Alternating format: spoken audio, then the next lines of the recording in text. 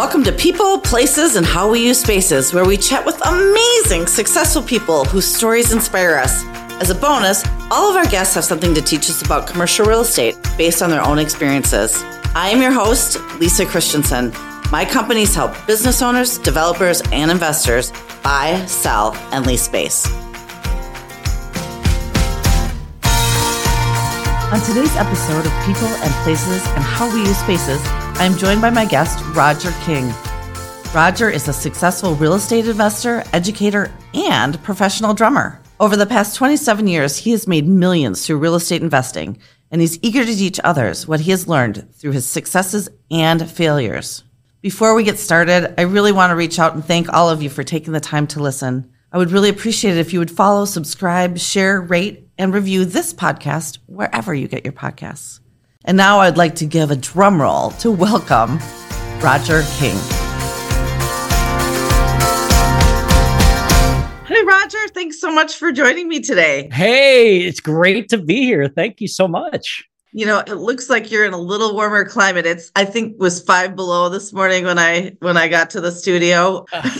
Looks like it's a little warmer where you are. It is. This is my home studio. I live in Puerto Rico, Dorado area, if anybody listening knows. And as you can see from the reflection in the glass on the TV, I live on the ocean. And it's one of the best decisions I've ever made. I love it here. Wow. Well, real estate's been good to you, it sounds like. It has. I mean, it's not been easy, but it's been good. It's been very good. Yeah. So tell me where it all began. What did you, you said you went to school in Boston, right? Yeah. College of Boston. What happened after that?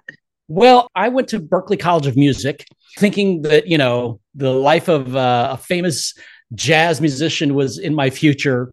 And I have a lot of friends that got to pursue that path. But I realized early on that I didn't have enough experience. I didn't have enough interaction with some of the older musicians to learn, some of the history quicker. So I decided, when I got out of college in 95, that I was going to start an investment company with my father and my brother-in-law in Orlando. And so I did that starting in 1996. And, I guess I started driving around listening to Ron LeGrand tapes in my car and really just trying to understand how do you find property? How do you negotiate? How do you do all of this stuff? And I was driving for dollars, as they say, and I would look for those vacant homes that looked really beat up. I'd write them down, write the addresses down, and then somehow find the owners, whether it's through knocking on the door or posting a letter on the door or something, talking to a neighbor, and just started doing that. And it took a while. It took me about, 4 months, 6 months, something like that, to find my first property that way. And finally I did. And the rest literally since then is history. Really? So You talked about your dad being kind of there with you when you started. Was he an influence in the real estate world, or what? Yeah, totally. He started investing way back in 1980. Okay. And again, at the time, I think I was 13 years old, and I was very focused on wanting to be a famous drummer.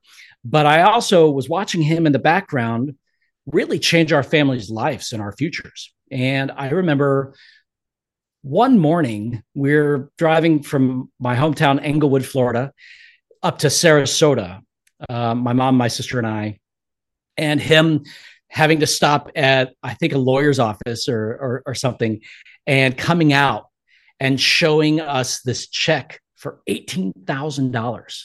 And we were blown away because times before that were really hard. And we had this invigoration of what the potential for our futures could be.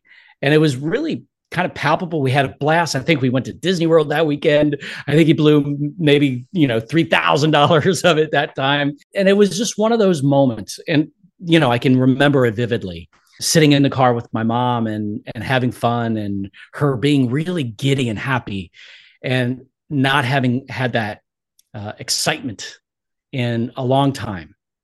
They'd had some bad business deals bad business partners. And she was exuding this sweet, joyful excitement. And I haven't thought about that in that detail in a long time. So, that's really where I saw him make these massive changes. And, as I had the realizations about where I was in the musical abilities realm, I realized that there was another potential for me, and that is through investing in real estate. Not just music, but also how can I figure out how to buy a house, or how can I buy an apartment, or how can I buy a mobile home park?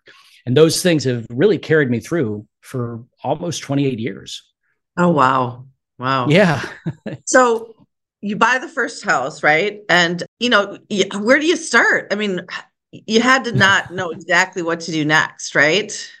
I was so green. And I remember this so vividly, asking my father, we'd had a company for a couple of months, and I'm saying, "Hey, Dad, what is equity?"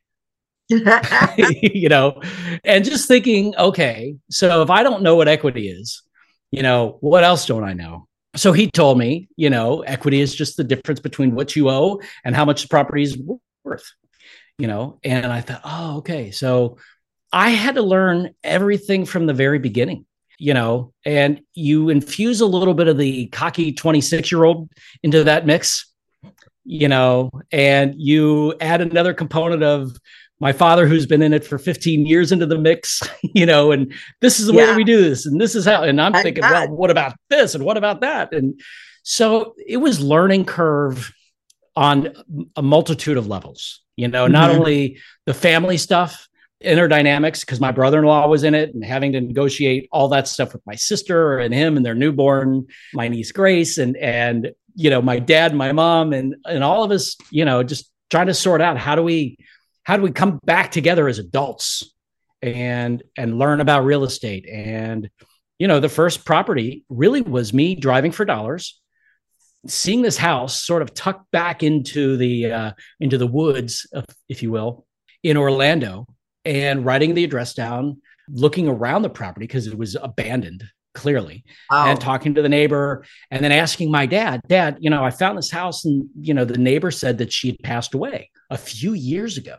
I think it had been abandoned for 3 years. And he said, well, what about the probate office? I said, what's the probate? And he goes through that whole thing. And so I go down to, the probate office in Orlando, because there was nothing online yet. And so I went in, I said, I'm looking for this property address. And they gave me the file. They said, you can't remove it from the office. I said, okay. So I found an attorney who was representing the estate. And I called them up, and they were in North Carolina. And they said, well, yeah, we'd be interested in selling. We have no desire to own a property in Orlando. And I said, okay. My brother and I filled out a purchase and sale agreement and faxed it over. Right. I remember feeding it in, 7 pages of the Florida Association of Real Estate Realtors contract. And I think I offered $500. Oh my gosh, you're kidding. Yeah. No. And so, because all I'd been hearing was just, who cares what the offer is? Just make an offer. I'm like, okay, who cares, So literally 10 minutes after we faxed it over, I got a call, and it was one of the attorneys. She said, Mr. King, I see what you're doing here, but I'm sorry, we can't accept an offer that low. I said, well, that's fine. What would be an offer you could accept? And she said, well, we cannot accept anything lower than $10,000. And I said, okay, let me think about that. And so, my brother-in-law and I are jumping up and down. We're like, okay, let's try this. So I just crossed it out and initialed it and put 10,500. And I think it was probably a half an hour later, we get a call back. We said, we accept your contract, and they faxed it back, signed. And it was like, now what? Yeah, okay. Right. I just want to flip the contract. And so the idea was, I'm going to create a little flyer and go down to the Real Estate Investor Club in Orlando, which is still operating, which is enormous. But this was 1996 in the summer. And it was one of those times where they said, okay, so get up, and if you've got a deal, just tell everybody about it, and, then meet them in the back of the room. So I got up and I said, hey, I've got this house. I'm for sale. I'm flipping the contract, and meet me in the back if you want to know more. And so I handed out, 10 or 15 flyers, and one guy said, "Hey, I want to buy the contract." I said, "Okay, what's your offer?" He said, 35,000. I said, "Well, that math means that I'm going to make 25,000." I'm like, "Yes, I can do this." If I can do this, then it was just such an enormous and impactful moment for what I thought I could do and what I thought that other people, down the road, what other people can do. Because if I can do it, if I'm just a wannabe jazz drummer, and other people have business degrees, the idea is, look, we can all do this kind of thing. We just have to focus. We just have to put the time in. We have to educate ourselves. And I was fortunate enough that I had a mentor, and I was listening to audio tapes. And it took about 3 weeks, I think, for us to finish the escrow and everything. And I walked out of escrow, and I'd made, just about $25,000 on my first deal. It's amazing. It is, right? I mean, it's amazing. How cool is real estate? Yes. So they were all that easy, weren't they? Oh, everything. That's why I live on the beach. So you've got 25,000. What do you do next? You go driving for dollars again? Well, the idea that I had, because I was so brilliant, was let's get some bandit signs. Let's invest $500. They're like, well, what about all these other things we should be doing with money? I'm like, nope. We're going to put $500 into bandit signs, because that's what, my teacher, Ron LeGrand, was saying. Like, okay, so put up bandit signs, and we bought a bunch of those, and I would put them up all over. And this was, again, 1996. Literally in 3 days, I got a call, and we got 3 properties out of that one phone call. He referred me to a couple people, and I got 2 more properties, one of which I decided, to move into, because it was just such a smoking deal. So, we did some owner financing, we did some lease option kind of things with those. And my goal was just, how can I keep parlaying this into something so that it generates cash and so that I can live? That was a major concern still. How do we all live and generate enough cash and just keep growing this business? And then we found some properties that they would call us, and we would fix those up. So then the idea was, how can we go borrow money against it, like hard money loan? And I remember that was a whole new epiphany. And I can't remember the guy's name. I think he's probably still active. I think we're Instagram friends. But I remember driving over to his house, probably 97 at this point.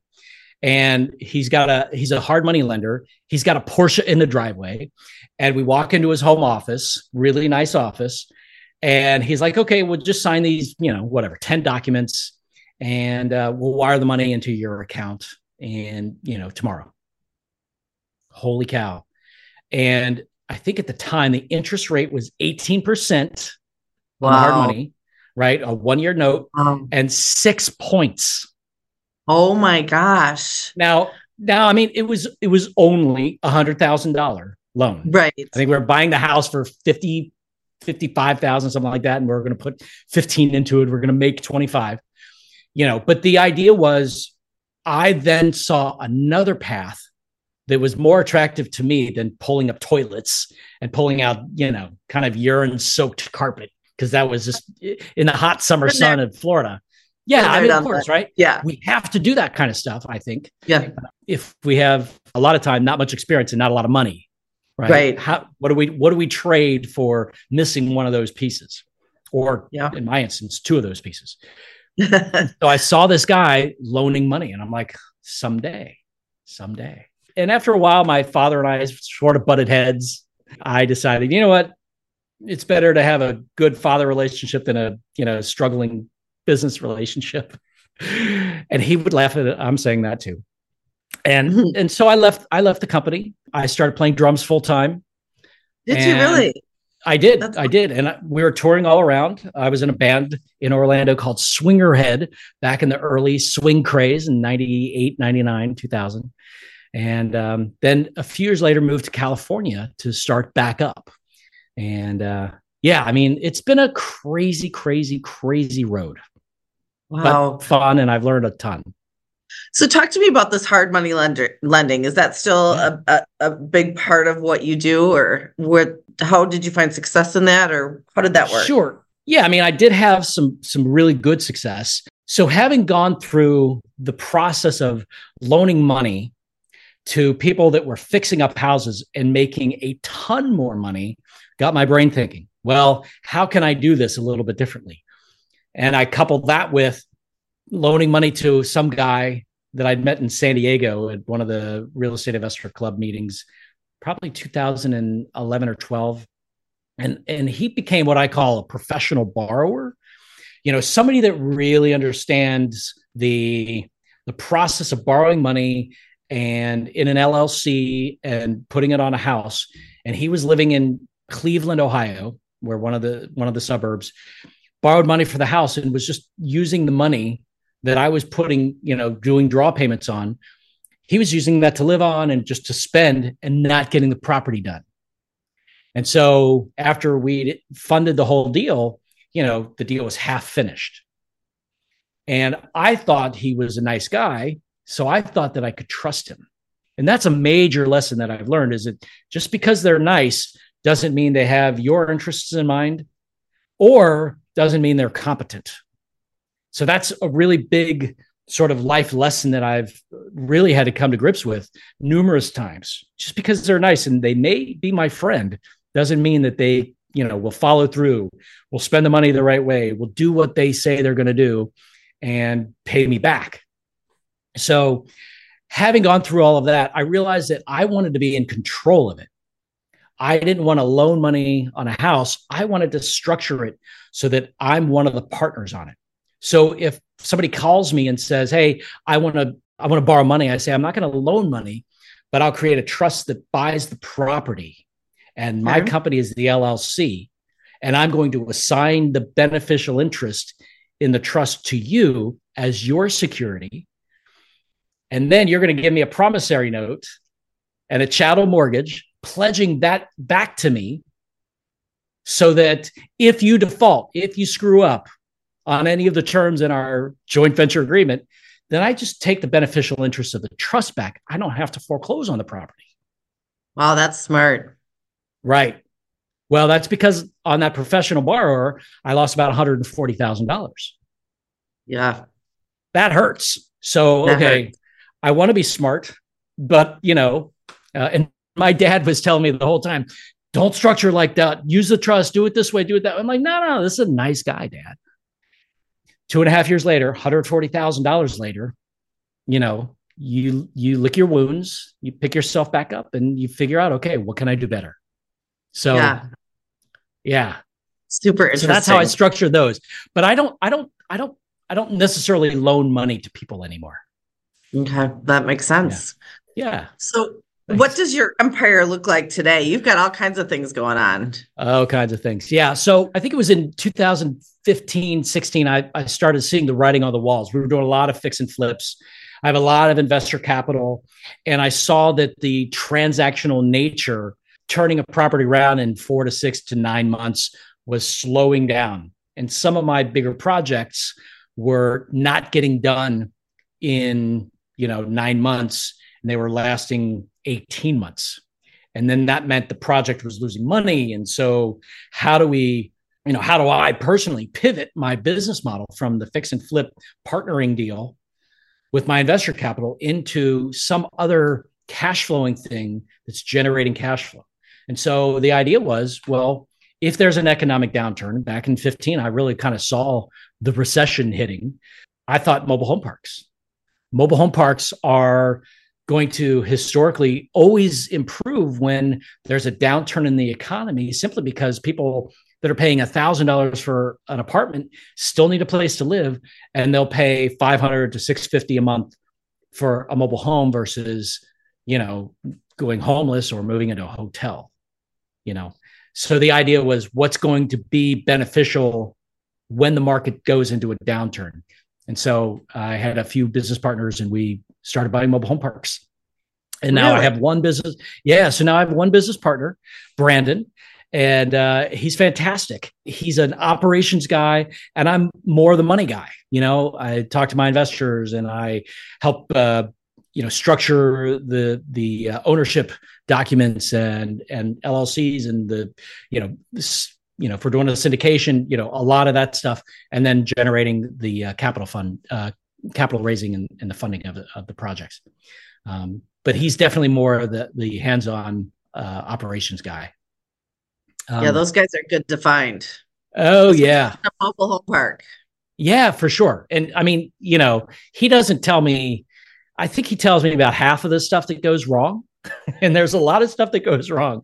But, I'll catch him on either a good day or a bad day. And he's either really super mad or he's super excited about, what's. And I don't think he really gets mad. I just think it's frustrating sometimes when a manager doesn't do what they say that they can do, that they will do, and you just have to let that stuff slide off your back. And we were talking about it last night. He's like, I guess some of the labels that I put to some of these things aren't helpful. I said, yeah, stuff that I learned in the Tony Robbins world. So I own, he and I own 15 mobile home parks right now. Really? All around the country? 14. I'm sorry, 14. I think we're about to buy another one, maybe. I'm not sure. We have a lot of improvements that we're doing on a lot of different parks. And my focus is I really want to continue to button up our operations even tighter than we have now. And I think that means bringing on a couple more people. And as opposed to expanding, I think that, having somebody who's really exceptional at systematizing will help us grow more and more and more. And we brought a few people on this last year. One guy was great. One gal is great. We had to let the guy go. We've still got this lady. So, there's all of that. So that's one of the, components of my portfolio. Another is I finished building a spec home. Yeah, sorry. Before you go, I just want to ask a couple more questions about mobile home parks because I think it's one asset type that I've never underwritten. I don't even know if I've looked at an offering memorandum for a mobile home park. So what are the nuances for owning a mobile home park?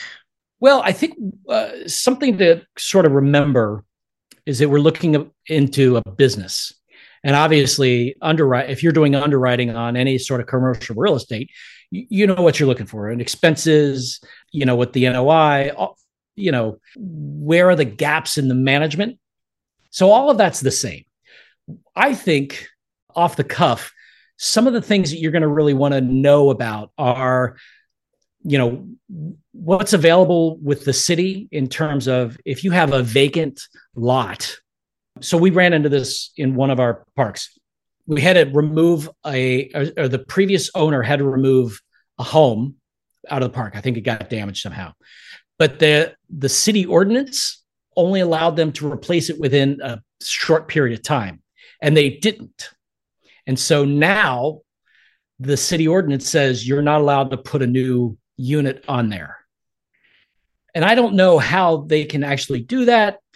But that's something to sort of pay attention to. That's an underwriting concern, right? A diligence thing.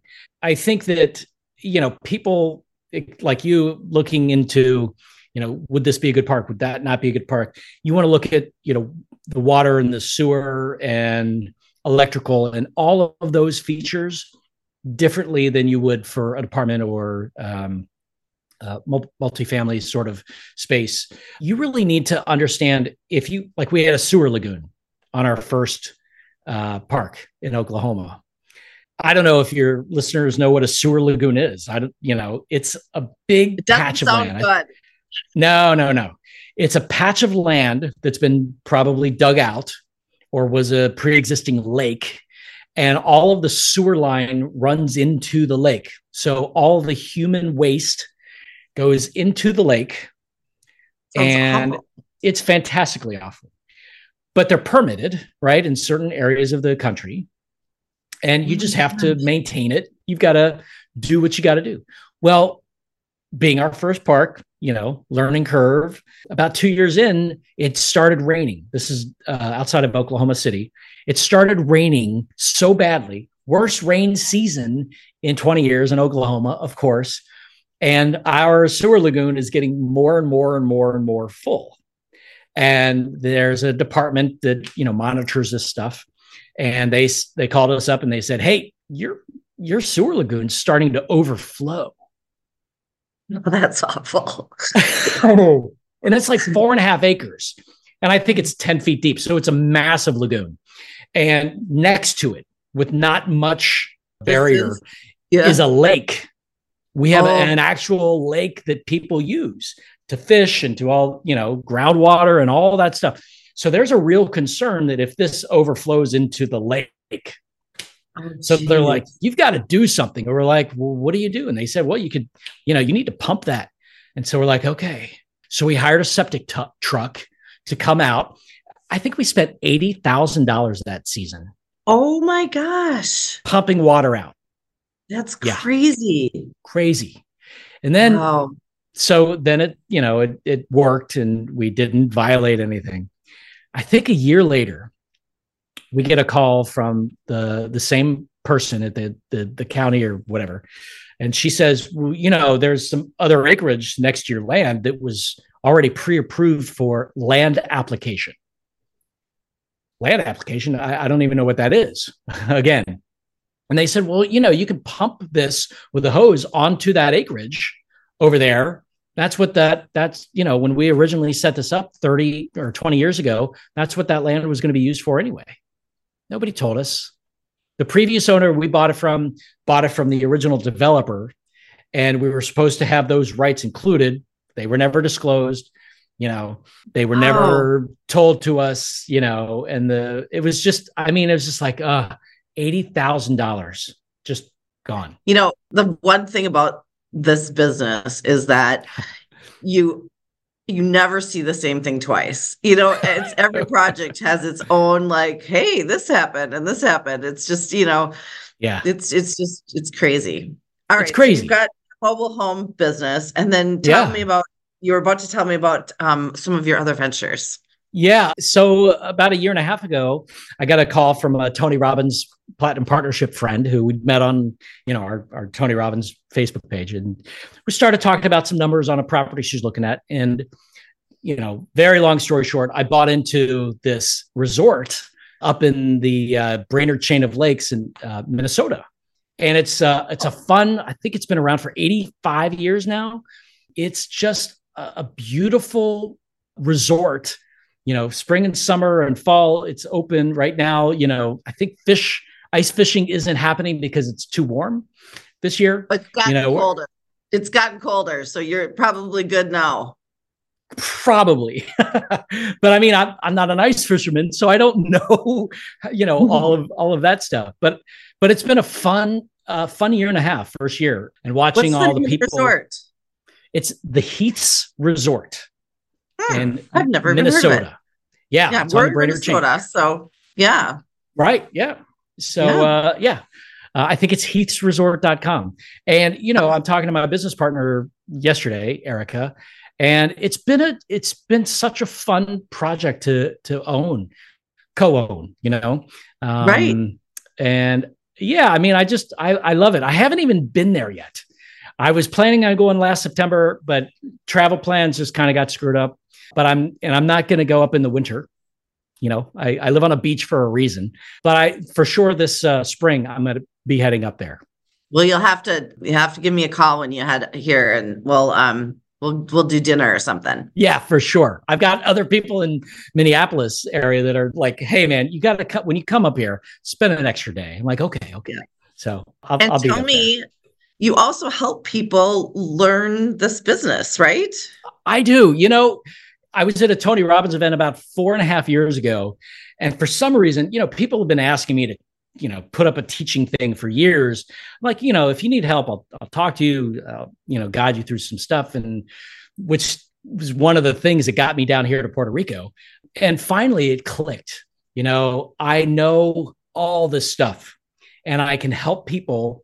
I really want to simplify ideas on how to start as a real estate investor. How do you grow from 5 properties to 100 properties? How do you grow your business from 100 properties into multiple states, across the country? And what are the things you need to do? So I've really created this new course a new membership group. And the idea is to really help as many people as I can. And so I'm truly excited. I even wrote a book. I do have it here. This is the 0 to 60 miles per hour in 1 week guide to real estate investing.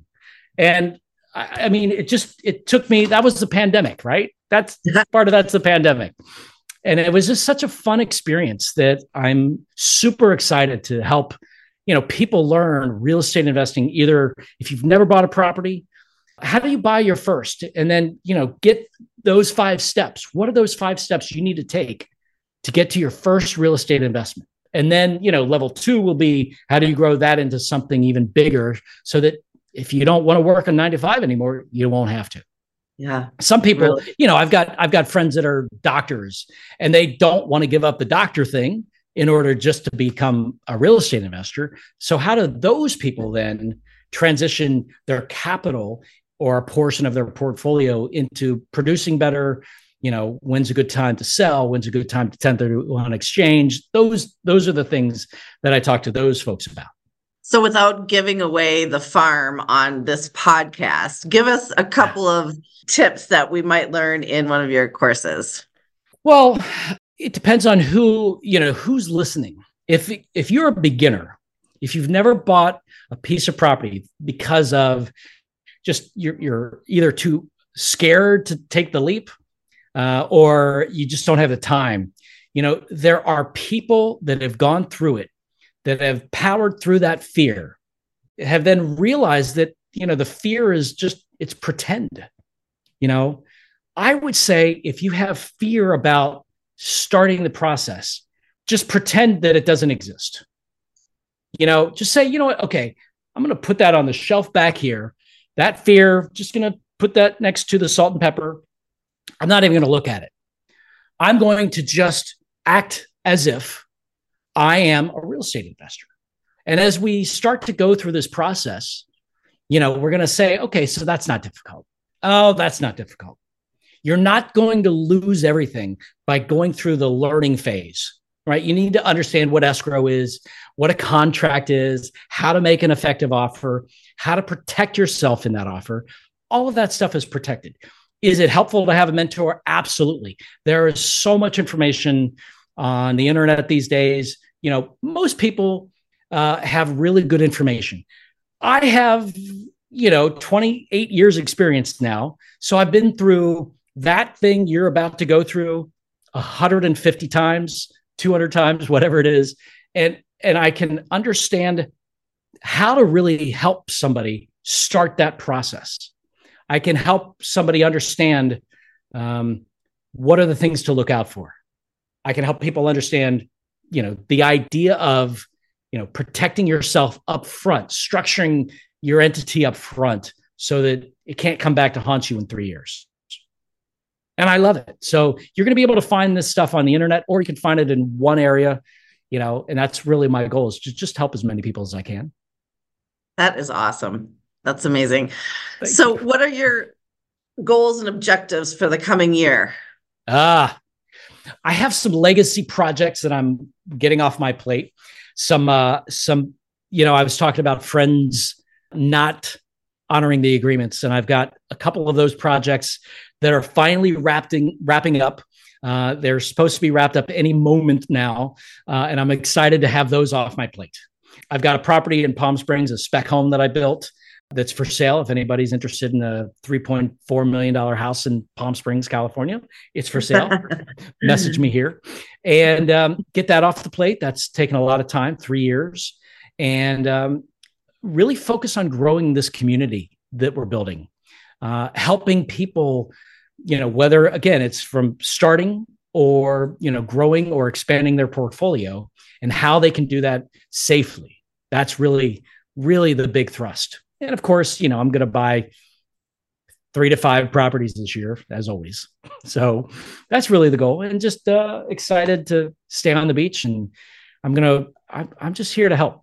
Well, Roger, it's just been such a pleasure to get to know you and to hear all of the things that you've done and are doing. And I'm so glad we were able to find each other and have this time. It's been my pleasure. Thank you. And if I can help with anything, whether you or any of your followers, I'm happy to just help. You can reach me at rogerking.com. I think maybe in your notes, you'll put all my social media stuff. We'll absolutely do that. Yes, awesome. Absolutely. Yeah. And he's got a great website that has lots of little tutorials on it. And so you're a great resource. That's why I strive to be better and better and better. I want to help as many people as I can. So thank you for your time. And I wish you the best for your 24 too. Thanks a lot, Roger. Thank you for listening to this episode of People, Places, and How We Use Spaces. I am business owner, broker, commercial real estate investor, and your host, Lisa Christensen. If you like this episode, please subscribe, share, and leave a review. To connect with me or the guests on today's show, shoot me an email at lisa@christensenandco.com. That's lisa@christensen, the word and, co.com. Thank you so much for listening. Have a great day.